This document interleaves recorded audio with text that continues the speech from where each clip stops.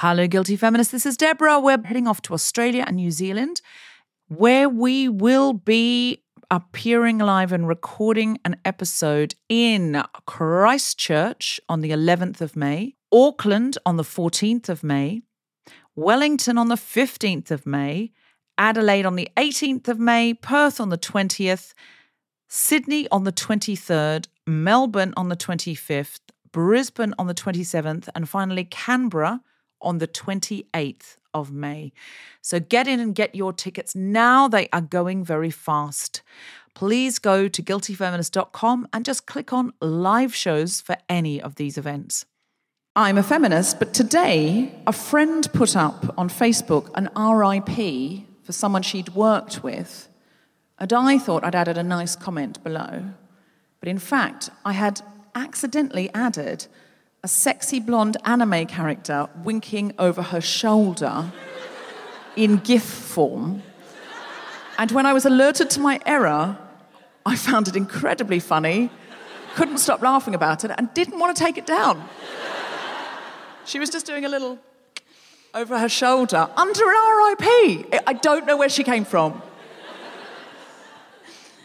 I'm a feminist, but in an act of what I can only describe as insta-delirium, I got too into the sponsored ads that keep coming up, and I ordered online a waist trainer, and I don't know what it is. It's arrived, and it's a complete mystery. I've no idea what to do with it. It looks like a belt with sort of Yeah, it's charging. Basically a massive belt that's obviously far too tight. I can't get it on. You have to not need the belt to fit into the belt, ironically. Well, I didn't know that. And I own one now, so if anyone wants to borrow one, I won't give it to you because I don't fundamentally agree with them. But would you judge anyone who asked to borrow it? No, I'd say good luck to you, sir. It's interesting that you think it's a man that's going to ask to borrow it. I call a lot of people sir. I'm a feminist, but I massively fancy the character of Mozart in the film Amadeus, who's sexist, unfaithful, and selfish to a fault to all the women in his life, because frankly, I fancy talented men, so what are you going to do? He's not a good character. You shouldn't fancy him, but I do. I've got a related one, which is that I'm a feminist, but I really enjoy being conducted by men because it's a turn-on. I want there to be more female conductors. Sure. But I won't be as aroused when that happens.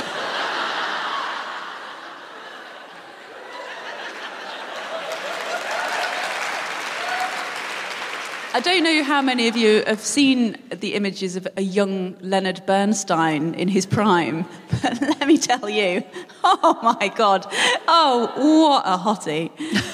Imagine Is that him. your fantasy to be conducted by a young Leonard Bernstein? So just you and him, though, he's only conducting you. I don't mind alone being in a group. big room. Yeah, exactly. And then he comes towards the piano. Yeah, he was notoriously, very strict. Does he come towards the piano and says, "You are out of time"? Yeah, and Miss he's Paris. smoking as well. I've got it all mapped out. I think you'll find you're out of time. I need to set a metronome for you. Nice. Can't believe you got metronome into my sexual fantasy. This is incredible. It's very strict as the metronome. I'm a feminist, but I am jealous of female opera singers. Personally jealous in an All About Eve way, where I sort of secretly hope they sprain their ankle, and then there's no one else who can do the role, and then I get called upon to do the role. I'd say including and especially our guest tonight, Nadine Benjamin. Are you owing at the idea that Nadine Benjamin's in the building, or that she might sprain her ankle because I've cursed her? The former. You're just, Nadine, if you're in over here somewhere, and there was this mini orgasm from the audience at the idea of you being in the building. It was lovely. Yeah, I do, when I hear Nadine sing, I sort of melt inside, but I'm also imagining not tripping her up. That's too much. But her tripping of her own accord and me coming in to save her. I would definitely get a chair to get her leg up, I'm not a bad feminist. I'm a feminist, but I would accept a low and grossly underpaid position on a film set if it meant getting close to Anna Kendrick. I actually had a Twitter exchange with Anna Kendrick this week, so that dream has started coming true. Wow. I know. Oh, thank you for being as excited about it as I am. What if she were to offer to conduct you? I mean, it would work for me. There you go. There you go. You are open to female conductors. As long as you're attracted to them.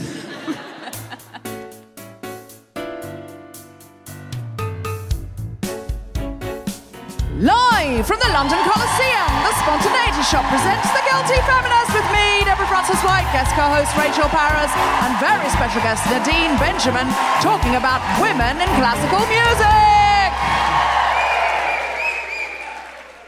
This is The Guilty Feminist, the podcast in which we explore our noble goals as 21st century feminists and the hypocrisies and insecurities which undermine them. I'm Deborah Frances-White, and today I'm joined by Rachel Paris to talk about women in opera and classical music. Hello. So you have a background in classical music, don't you, Rachel? To a certain degree, I do. Yeah, I think if there are any professional classical musicians in here, then they'd be like, no, you haven't. But just give us a cheer if you are a professional classical musician or you... Loads of you. Oh, amazing. God. I wish I hadn't asked that. Well, then, disregard what I'm about to say. But, yeah, I have... Well, so I've always done piano and singing, and I studied music at Oxford, and then I've worked in classical music in lots of different ways. I worked in the Royal Opera House, the rival, but just doing, like, admin, and, like, a classical opera company doing admin. But I was also a classical musician for a bit. I was, like, a chorister, a soprano, and I was an accompanist and things like that. And also, I worked in Blackwell's music shop in Oxford, which sounds like just work... Oh, my God! I feel like I'm going to know you. Let's chat afterwards. It's basically a staff who are people who like know quite a lot about classical music. You basically have to have like a degree in music to work there. And that was, as a feminist, quite interesting because I started working in this shop straight after I graduated in music, and the customers are usually like music academics who would come in and they'd want like a CD by a certain composer or something, and they'd instantly look at me, turn away and ask to speak to John in the corner because John was a man who was wearing tweed. And I'd that would be like, reassure me, I'm not going to lie. Yeah, it's reassuring, isn't it? And, you know, I had like this degree in music and John's only qualification was the ability to really, really pull off a Harris tweed, to his credit. And I have found, like, there's feminism... Someone said to me the other day, like, you know, they knew I was doing this podcast, and they said, what does feminism have to do with classical music? And it's got so much to do with every element of classical music. The choral tradition that I've been a part of, obviously, is, like, completely dominated by boys and men. And things are changing, but not quite soon enough. I think that's right. I think things are changing, but not quite soon enough, is really the slogan of feminism.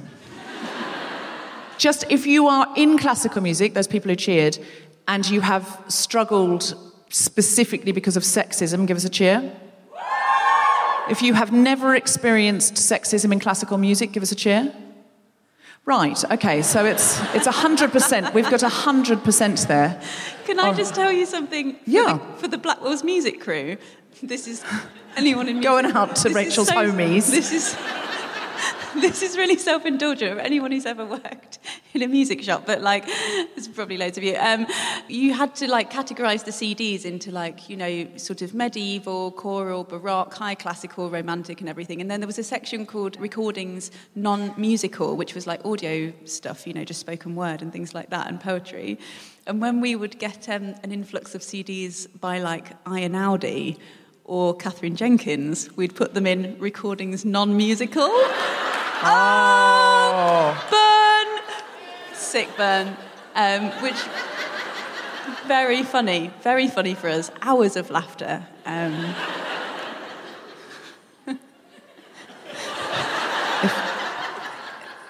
If you didn't get that joke, tweet in, and I'll retweet it. I think it was a music snob joke. Was it a music snob joke? Such a music snob joke. Oh, I feel bad now about it. Okay. All right, so we should talk about what we're going to talk about today. which is Women in Classical Music and Women in Opera. We're in this amazing building. I have to tell you that I do have a relationship with this building because, it doesn't know about my relationship. Sort of in the same way I've got a relationship with John Hamm, to be honest. It's very much in my head. But when I first came to London, Rachel, I was a young Jehovah's Witness, on a gap year. I say a gap year. It was a gap to nothing because I wasn't allowed to go to university. But I sort of had escaped by saying, I was going to come over here and knock on lots of doors. Now, when I got here, I'm going to be honest with you, I knocked on hardly any doors. But I was so excited to be in this world of culture and theatre, and especially to be able to come to the opera. And I would do this temp job, and I had absolutely no money. And on a Friday, they would give you'd go back to the temp agency to put in your slip or get your money in an envelope or something, as it was in those days. It was just before the Second World War. And they would have a sort of spread which included grapes and things like that for the temps on a Friday. So I would get these grapes and I would put them in my bag. And then I would telephone the E&O, telephone the Coliseum. Where is this going? And...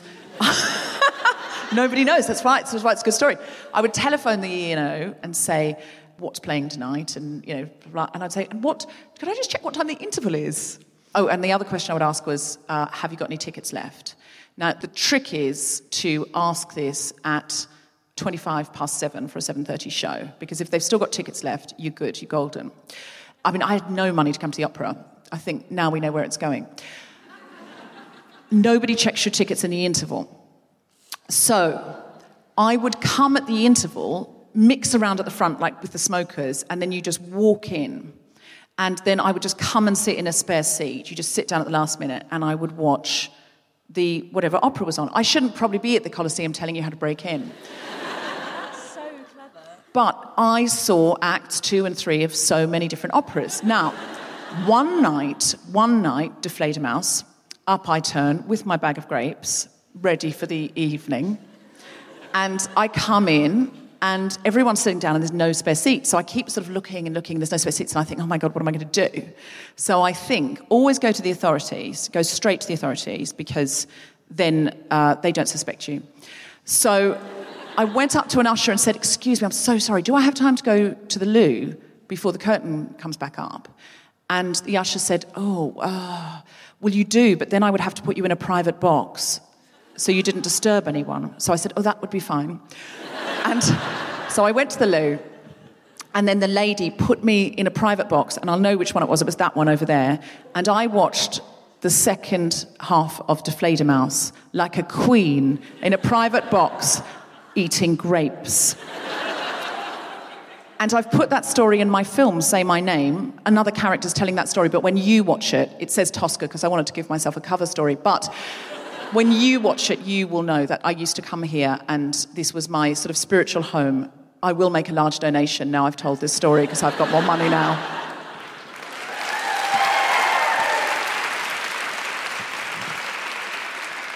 Rachel. Yes? Tell us your story. How do you feel about? Well, it was 1894, and I was. My story with classical music. So I studied music at uni, and I played piano, and I sang in choirs, and I did all sorts arranging for because I found that the choral tradition, because I did a lot of soprano singing and stuff, was so male.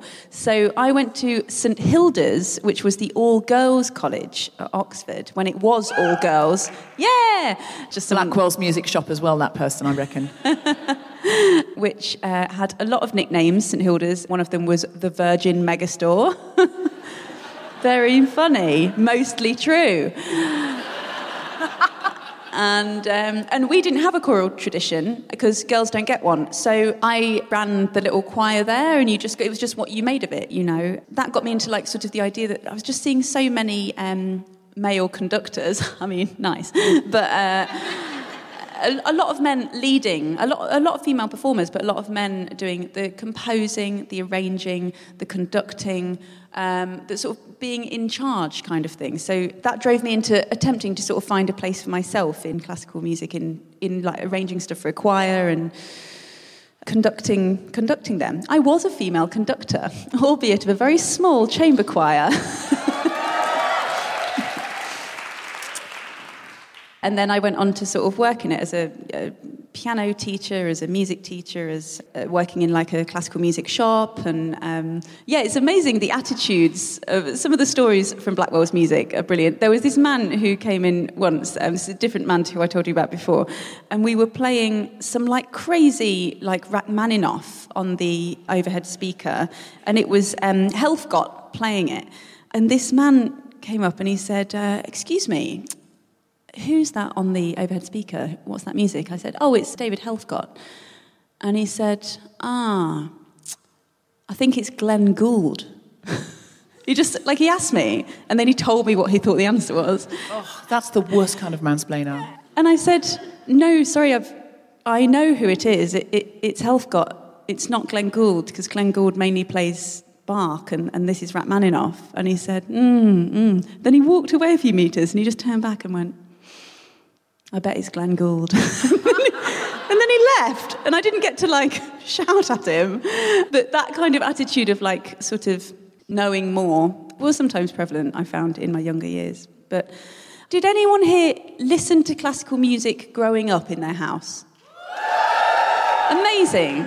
See, I envy you that. Like, I think that's such an incredible thing to do, to realise that, like, there's so many different kinds of it, and there's something for everyone, because I think it can seem quite, if not elitist, then a bit like far away from you. Like, I didn't grow up with it at all. And when I wanted to do A-level music, my music teacher at school was like, what's your favourite kind of classical music? And I was like, how do you mean? I didn't know any. All I knew was, like, the piano pieces I was playing and the flower duet from the British Airways advert.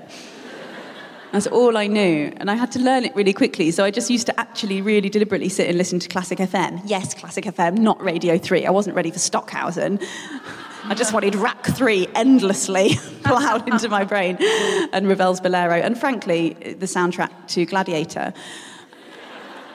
But I think it's so nice, to grow up with it and find out how many different facets there are to classical music. You don't have to always, not everyone likes Mozart, not everyone likes Ravel, not everyone likes opera, not everyone likes choirs. There's something for everyone. It doesn't have to be, like, rarefied. But I found that out relatively late.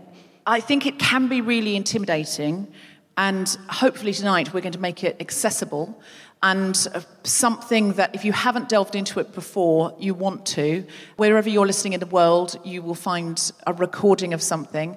And wherever you are, if you are listening in London or you can get to London, you will be tempted and lured to come to the London Coliseum, because right now the London Coliseum is doing the Fall of the Patriarchy season.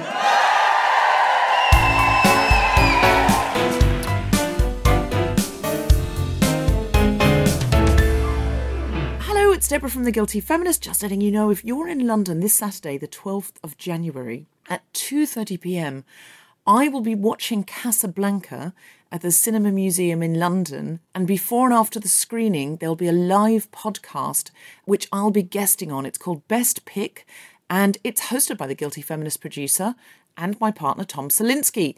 Please come and join us. I just can't wait to get into the gender politics of Casablanca. It is a beautiful film, and I'm so excited to watch it. If you haven't seen it, come. If you have seen it, you'll definitely want to come.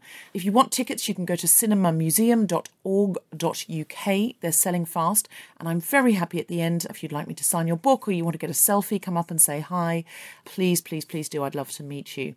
On Sunday, the 13th of January, this coming Sunday at 4:30pm, I will be appearing at the Chortle Comedy Book Festival at the British Library, again in London. Now, you can get a full day ticket for all the other events. There's loads of great comedians there talking about their books, or you can just come and see me at 4:30pm. But it'll be like a Guilty Feminist episode. It'll be about an hour long, but it won't be recorded. It'll be about the book. If you would like to come, go to tinyurl.com/chortlebook for more information and to book, or you can just go to the Chortle website, and my show will be 4:30 to 5:30. See you there. There are also a few tickets left for our first Guilty Feminist recording of the new year, not many, which is at King's Place in London on Wednesday the 16th of January. Go to kingsplace.co.uk, and we're also on sale for our International Women's Day huge special, all singing, all dancing, at the Barbican Centre on the 8th of March, which we're doing with Guardian Live. Go to membership.theguardian.com/events for tickets for that. And The Guilty Feminist is going on tour. These shows will not be recorded for the podcast, so the only way to experience this amazing show will be to come in person. Many of your favourite Guilty Feminist comedians, plus some wonderful music. They're just going to be exciting and elating. Please don't miss it. Go to guiltyfeminist.com for a list of all the dates. Now, since we recorded this podcast with the English National Opera at the Coliseum, they have announced a new scheme where under 18s can get free tickets for any Saturday performance. Other schemes for students and first-time opera goers are also available under Access All Arias. Go to eno.org for more information about all of these wonderful schemes. Make sure you don't feel opera is for others and it's inaccessible to you. And finally, those of you who've been following my Twitter or Instagram will know that we are trying to help Sea-Watch 3. Sea-Watch 3 is a rescue boat. It picked up 32 refugees who were in a dinghy, in a very unsafe dinghy, off the coast of Malta. Now, amongst their number are women, unaccompanied minors, children and a baby. No country will allow them to dock, and they've been at sea for a couple of weeks at this point. They've actually changed the crew, but nobody will accept these refugees. The situation is getting really, really critical. Some country has got to take these refugees. They're from Libya and they've run from true terror. Please go to tinyurl.com/Sea-Watch3. That's a short link to the change.org petition. Please sign it. Also, please message on Twitter or write an email to your MP and ask them to do something about this. When you see the faces of the children and the baby, you will immediately want to do this. So please help us get those refugees to safe, dry land. And all of our love and best wishes now to Sea-Watch 3. Now back to the podcast.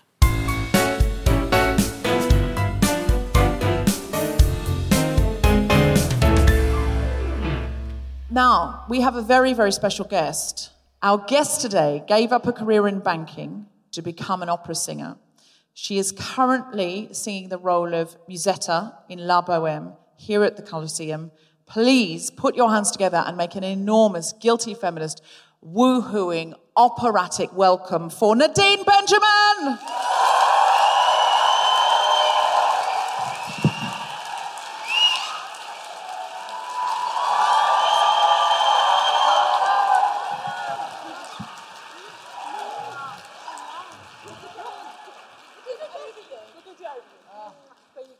So, Nadine, were you always going to be an opera singer as a small child? No, I was into jazz and pop, and I was brought up in the church, so, you know, there was gospel, and as I got into my teenage years, it was a bit of garage and a bit of drum and bass, and so... So what did you do then? Did you then go to a music school or a conservatory? Like, how did you get from there to here? How did you get from drum and bass to the London Coliseum? I went to audition for all the schools, but I didn't actually get in to any of them. And then I went to a consultant who was like this, you know, guru, who said, "You're never going to sing opera. Go and sing jazz." At which point I went, "Oh, my life has come to an end." So I went to pop school for a year and made a rock album. And then I decided if I could make a rock album, I can sing opera. Yeah. So I wrote a business plan and sent off 150 letters to loads of people asking if they would sponsor me. And one person came back, and I made my own kind of score, so I went and saw people privately. And it's led me to here. Wow. So you put amazing. that all together yourself. I do think more women need to start making their own models and finding their own channels, because I think we're told this is the way to do it. Yes. You have to get on that conveyor belt, and unless you get on that conveyor belt, you can't get off where you want to get off, and it's never true. No, I don't think that's ever true. I think, you know, if you've got a burning desire inside of you, listen to what it's trying to tell you and take the walk that it wants you to take. And if you commit to it, the universe will just land everything with you.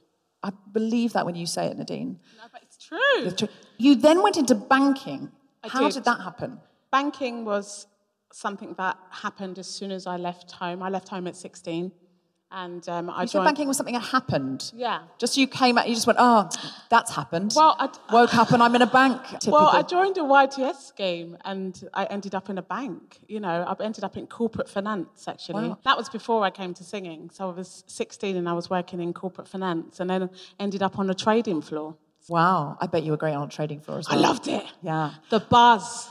I secretly wish I'd done the trading floor just for a year. Oh, I can totally see you doing that. There's a little bit of me that thinks I slightly missed out. But I mean, obviously banking is evil and don't do that. But there's a little bit of me that I just wants to go and shout, buy, buy, sell, at random and see if I can make some money. And when you were working in banking, did your colleagues know that you sang? Did they No, not really. I mean, eventually, and they'd come and see me, you know, in shows and stuff, but I was in pop bands then. So, you know, I haven't even been back now that I sing opera. I haven't even gone back to the banks now, and I should do, really. Yeah, I sort of want you to send them a card. I don't know why. Just been, by the way, I'm at the ENO now. Please come and see me and sponsor the Down with Bankers season. So, you are currently in La Boheme. I am. Which is exciting. Just because not everyone will know the story of La Boheme, we thought we'd just do the story and then we could talk about it in that context. La Boheme means bohemian. Picture, if you will, it's 1830, Paris. No, it's 1930 in this production. Picture, if you will, it's 1930, Paris. 1930. Thank you. There were lots of prospective artists who were poor but happy. There are four Bohemians. Bohemians. Am I saying that correctly? Bohemians. Like Rhapsody. Bohemians. Yes. And that Scaramouche, Scaramouche. Will you sing the Fandango? Yes, you will. So there's four Bohemians. What's a Bohemian, Rachel? Liberal poor lives in an attic. Excellent.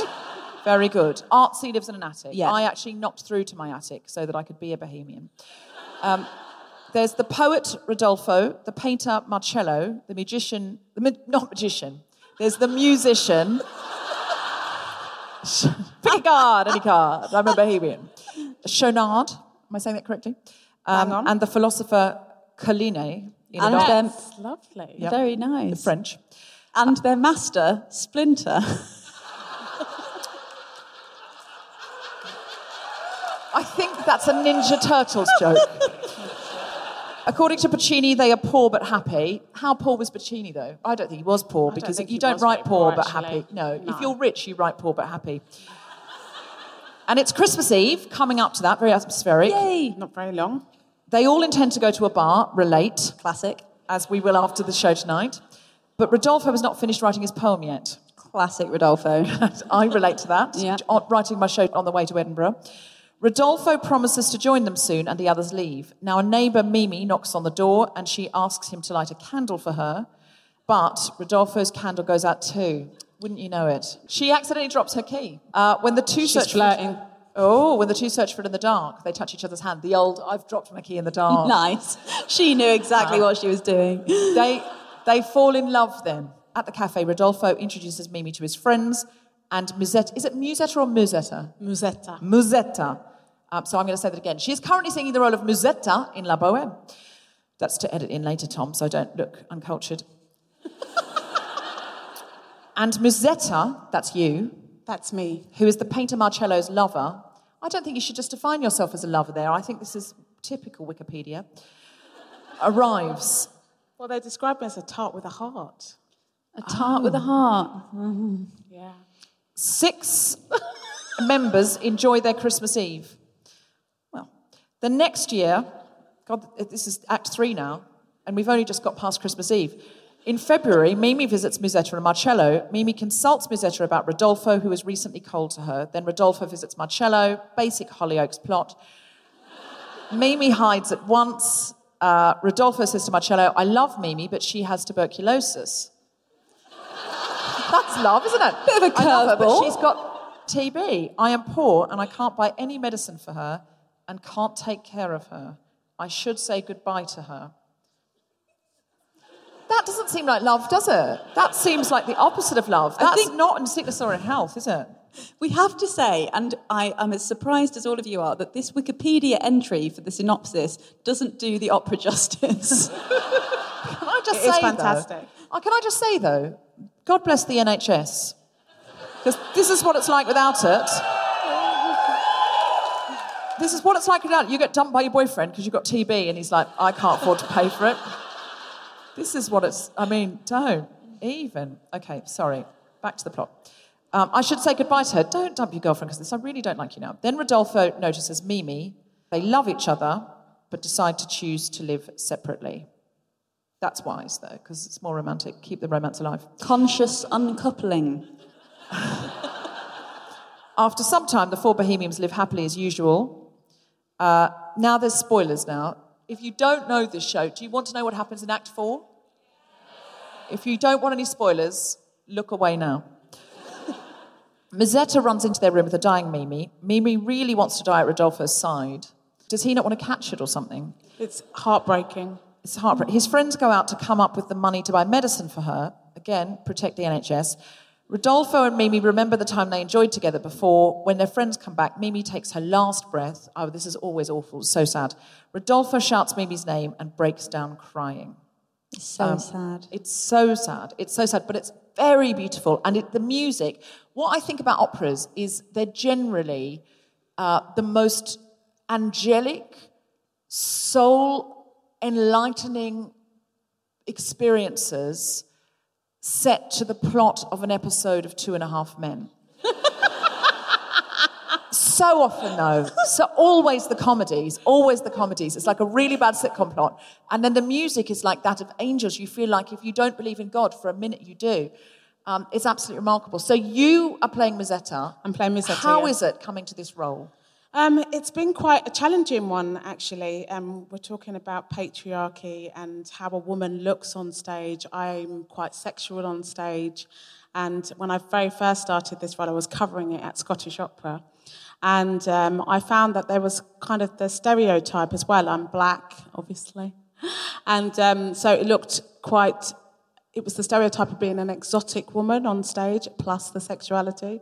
So actually, I ended up going to, every time I came off stage, going to actually go to therapy, go to coaches, to actually unravel some of the unconscious social systemizing that was going on in my own brain. So I could be free, so I could own my sexuality. I was also brought up in the church. So I just found there was a lot of shame that came up. So I really wanted to unpick all of that, actually. And, you know, I'm now an Ian O'Harwood artist doing Musetta here. And this beast has unleashed because I've done all this work. And it's a little bit scary because I'm realising that I'm a little bit like her in some way. Yeah, but it's so freeing. I feel like I'm a woman, I'm allowed to be sexy. I'm allowed to flirt. You know, I'm allowed to dress the way I want to, move my body the way I want to. And if I hadn't had the opportunity to actually be involved with this role, I wouldn't have known what I was inhibiting in myself because of the unconscious stuff that is put towards me and because of what is happening for me myself that I needed to unravel. That is really interesting because there's something about opera of all the forms of music that comes from you have to push from the diaphragm and it has to come from such a deep place and it has to sort of encompass all of you. So do you think it's worth feminists learning like maybe going for some singing lessons if they have access to that, to learn some opera, to sort of feel some of these things and to push some of these perhaps societally imposed inhibitions off us? Well, I think singing opera takes you to the absolute end of any emotion. And when you sing, they always tell you to take your breath from your vagina. Do they? Yes. She said it. It's not from the diaphragm, it's from the vagina, No, well, the diaphragm is what makes it work. But when you're thinking of the breath, you have to think of the breath that low down. Amazing. Wow. I did not know this, and I'm being educated. Yes. So I do think that when your emotions do come up, you are unleashing something in yourself that you didn't know was there just because of the music and where it takes you vocally, where it takes you spiritually, and how deep it touches your soul, because it is exaggerated emotions. Wow. So pop, it's more from the chest, and jazz is more from the stomach, and opera's from the vagina. Making it, in many ways, the most feminist of all the musical art forms. And I speak inclusively when I say, whatever genitals you have, presumably it's from the genitals. Yes, yeah. exactly. But you're using your whole body. Your whole body has to be engaged for you to actually make this sound that needs no mic. This sound that needs no mic, that's a good slogan, isn't it? This sound that needs no mic. Pop band. Do you think anyone can be an opera singer? Like, you just sort of absolutely went for it and committed to it. Yes, I do think. I know everybody doesn't think that, but I do believe that everybody can. I've got this real big thing around everybody can. And I do feel that you can do anything you want to a level. I'm not saying that somebody would be the next superstar. You're managing my expectations, Nadine. What she said is, to a level, Deborah, you can be an opera singer. Yeah, to whatever is your level, because everybody's level is different. Yes, and my level will be quite low. But it doesn't matter, though. I'll enjoy it. Yes, doesn't inhibit you from actually engaging with something that you love. And I think that's all round for everything. This week, who was it that said, it was the head of Ofsted, said we shouldn't be encouraging children and young people into arts programs and arts degrees because it gives them an unrealistic expectation that they'll be able to work in the arts. So, is that awful? But firstly, that really limits the ambitions generally of disenfranchised or working class people and children. Yeah. Because if you're posh, your Uncle Jerry will sort you out. That's how it works. If you're posh, there's always a connection. It's just, I've heard it so many times, sort of like, isn't Toby's uncle still working in Chambers? Wasn't Sebastian's best man working at MI5? Surely he can get you in. And there's those connections. But the other thing is, which I think is more key, is that the implication is that the only value in studying the arts is to trade it for money, is to be professional. Yeah, exactly. Well, and the way that the government is dealing with finance at the moment is that there has to be that payoff. That's the only way they can think about it, isn't it? Is that we have to get something out of that. Like, art can't exist for its own sake. They can't afford for it to. So I can see why they're doing that, and I hate them. But that's why they. But that's why E&O is so phenomenal in this. They run an E&O Baylis programme that goes into schools and really brings the music to the kids and to the next generation. And they get to come and do shows on the stage as well. And I came and watched one recently, and I was brought to tears because you had a really diverse group of people that you would see out in the world on stage. And I think that's where we need to go, is to get as much diversity on stage as possible. So what we're looking at is a reflection of what's in the world. Yeah. I was actually really pleased to see backstage so many diverse opera singers walking in and out of the canteen and coming to stage door to sign programmes. Yeah, we did Porgy and Bess, didn't we? Which was one of the greatest experiences of my life, I have to say. Were you in that? Yes, and I opened the show. I sang Summertime. I played Clara. Oh, yeah. Thanks, guys. That's so brilliant. And that was it was monumental. And you had 41 soloists in the ensemble. So the sound that this ensemble made was just breathtaking.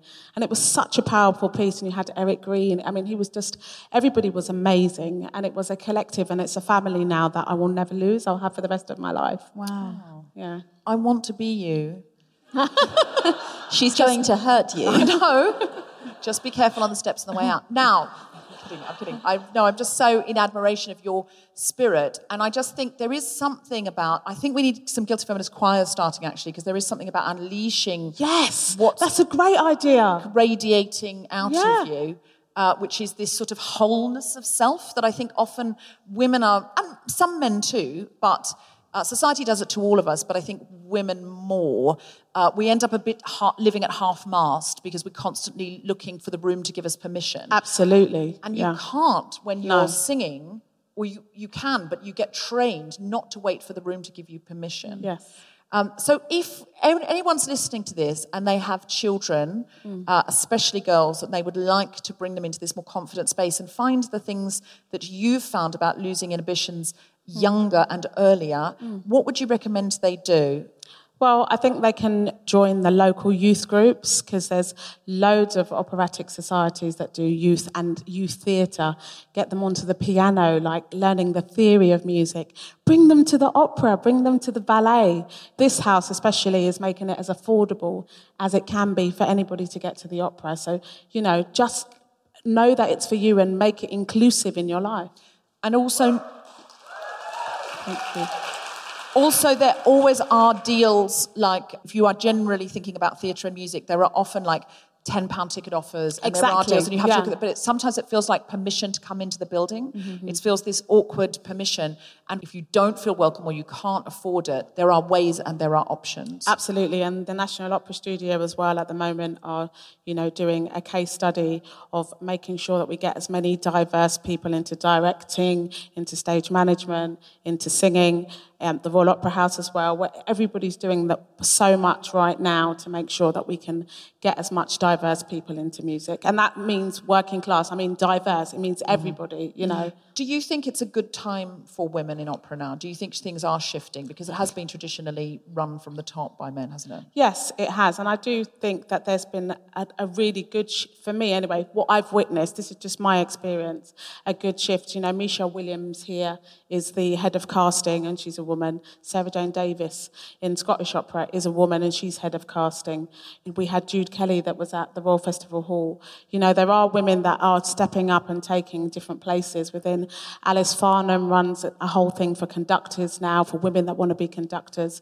And I do believe that women are wanting to claim their own power and are beginning to find their voice and use their voice, because the women that have got voices now are beginning to speak up, so it gives other women permission to do the same thing. So this is an industry you're welcome in if you are young and listening and thinking, can I be an opera singer? And the answer is yes. Yes, yes. And if you're me and listening, the answer is to a level. Now, tell us about your CD, Nadine. This CD I made in January at Abbey Road Studios in Studio 2. And I was told to make a CD because people would come to my concerts. They would say, how do we access you outside of this? I was sponsored to make the CD, and after I made the CD, we were shocked to find out that this is the first CD by a black British soprano ever.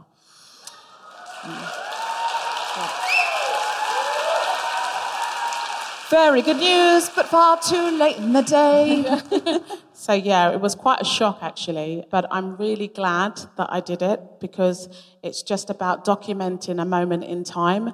And hopefully now other people will be, encouraged to document their work, because we want to see you. We want to know who you are.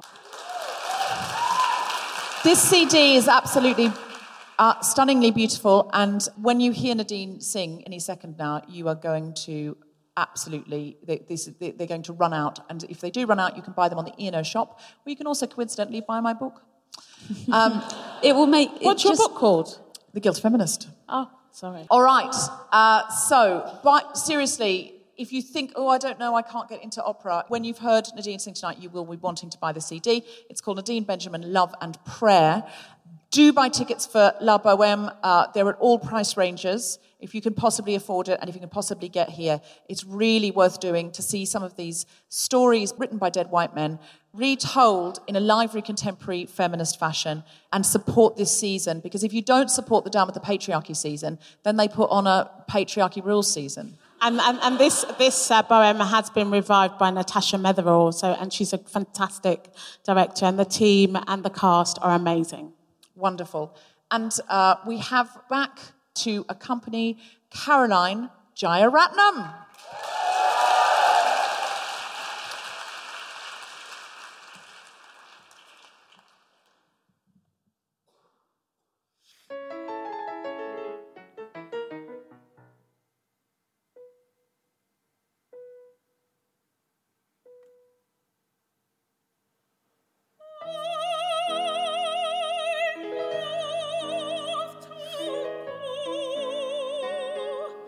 I love to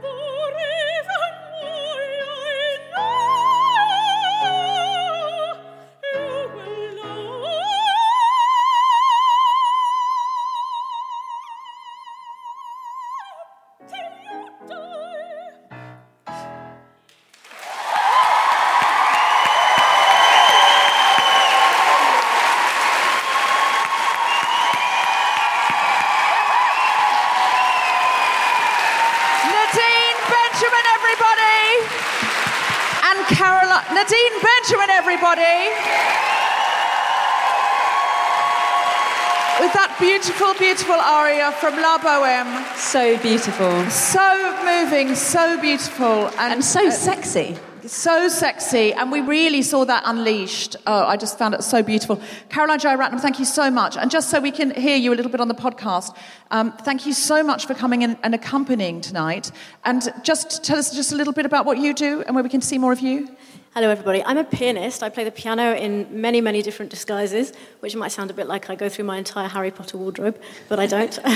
So I've played in the proms, I've played on TV and radio. I've worked at this fabulous establishment as a repetiteur as well.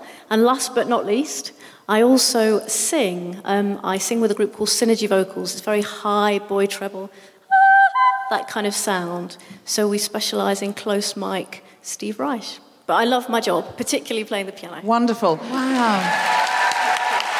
We will put all of that on the show notes. So you can, if you check the show notes of the podcast, you'll be able to find out more about Caroline, where to get Nadine's CD, how to book tickets for the English National Opera. And do remember, this building is very accessible because the operas are in English. And so you're able to actually understand them. So they really do take a lot of care to take down barriers where you think, oh, this isn't for me. It absolutely is for you. It's for women. It's for black women, it's for Asian women, it's for young women, it's for old women, it's for cis women, it's for trans women, it's for queer women, it's for straight women, it is for women, and it is for men too. Bring those as well. We like them just as much. If you can't afford a ticket, obviously just get in at the interval. Now, I'm joking, don't do that. That was very bad. But there was no one sitting in the seat and I was poor. Rachel Parris, thank you so much for coming and joining us tonight. Thank you for having me. It's been so wonderful to hear that music. Amazing. Check out what Rachel's doing on the MASH report at the moment. If you're in the UK, you can find out on iPlayer or around the world. Check out how you can get that on the BBC or find the clips. She's doing absolutely remarkable work in satire in this country. Big round of applause for Rachel Parris. Caroline Jaya Ratnam. And the magnificent, the unleashed, we are not worthy, Nadine Benjamin!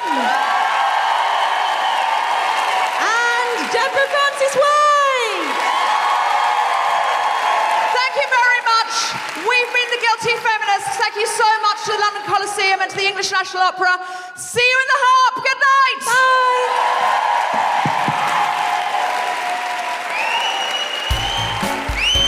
You have been listening to The Guilty Feminist with me, Deborah Francis-White, guest co-host Rachel Parris, and our very special guest, Nadine Benjamin, accompanied by Caroline Jaya Ratnam. The recording engineer was Chris Sharp. The Guilty Feminist theme tune was composed and played by Mark Hodge. The producer was Tom Salinsky for The Spontaneity Shop. Thanks to Joanna, Gary, and everyone at the Coliseum, as well as all of you for listening. For more information about this and other episodes, visit guiltyfeminist.com. Yeah, or you can take it out if you want. Okay. I like to take it out just so that then we're more of a... Otherwise, we're like soldiers on parade. Oh, my God, now we're on a girl band. Yeah! Yes!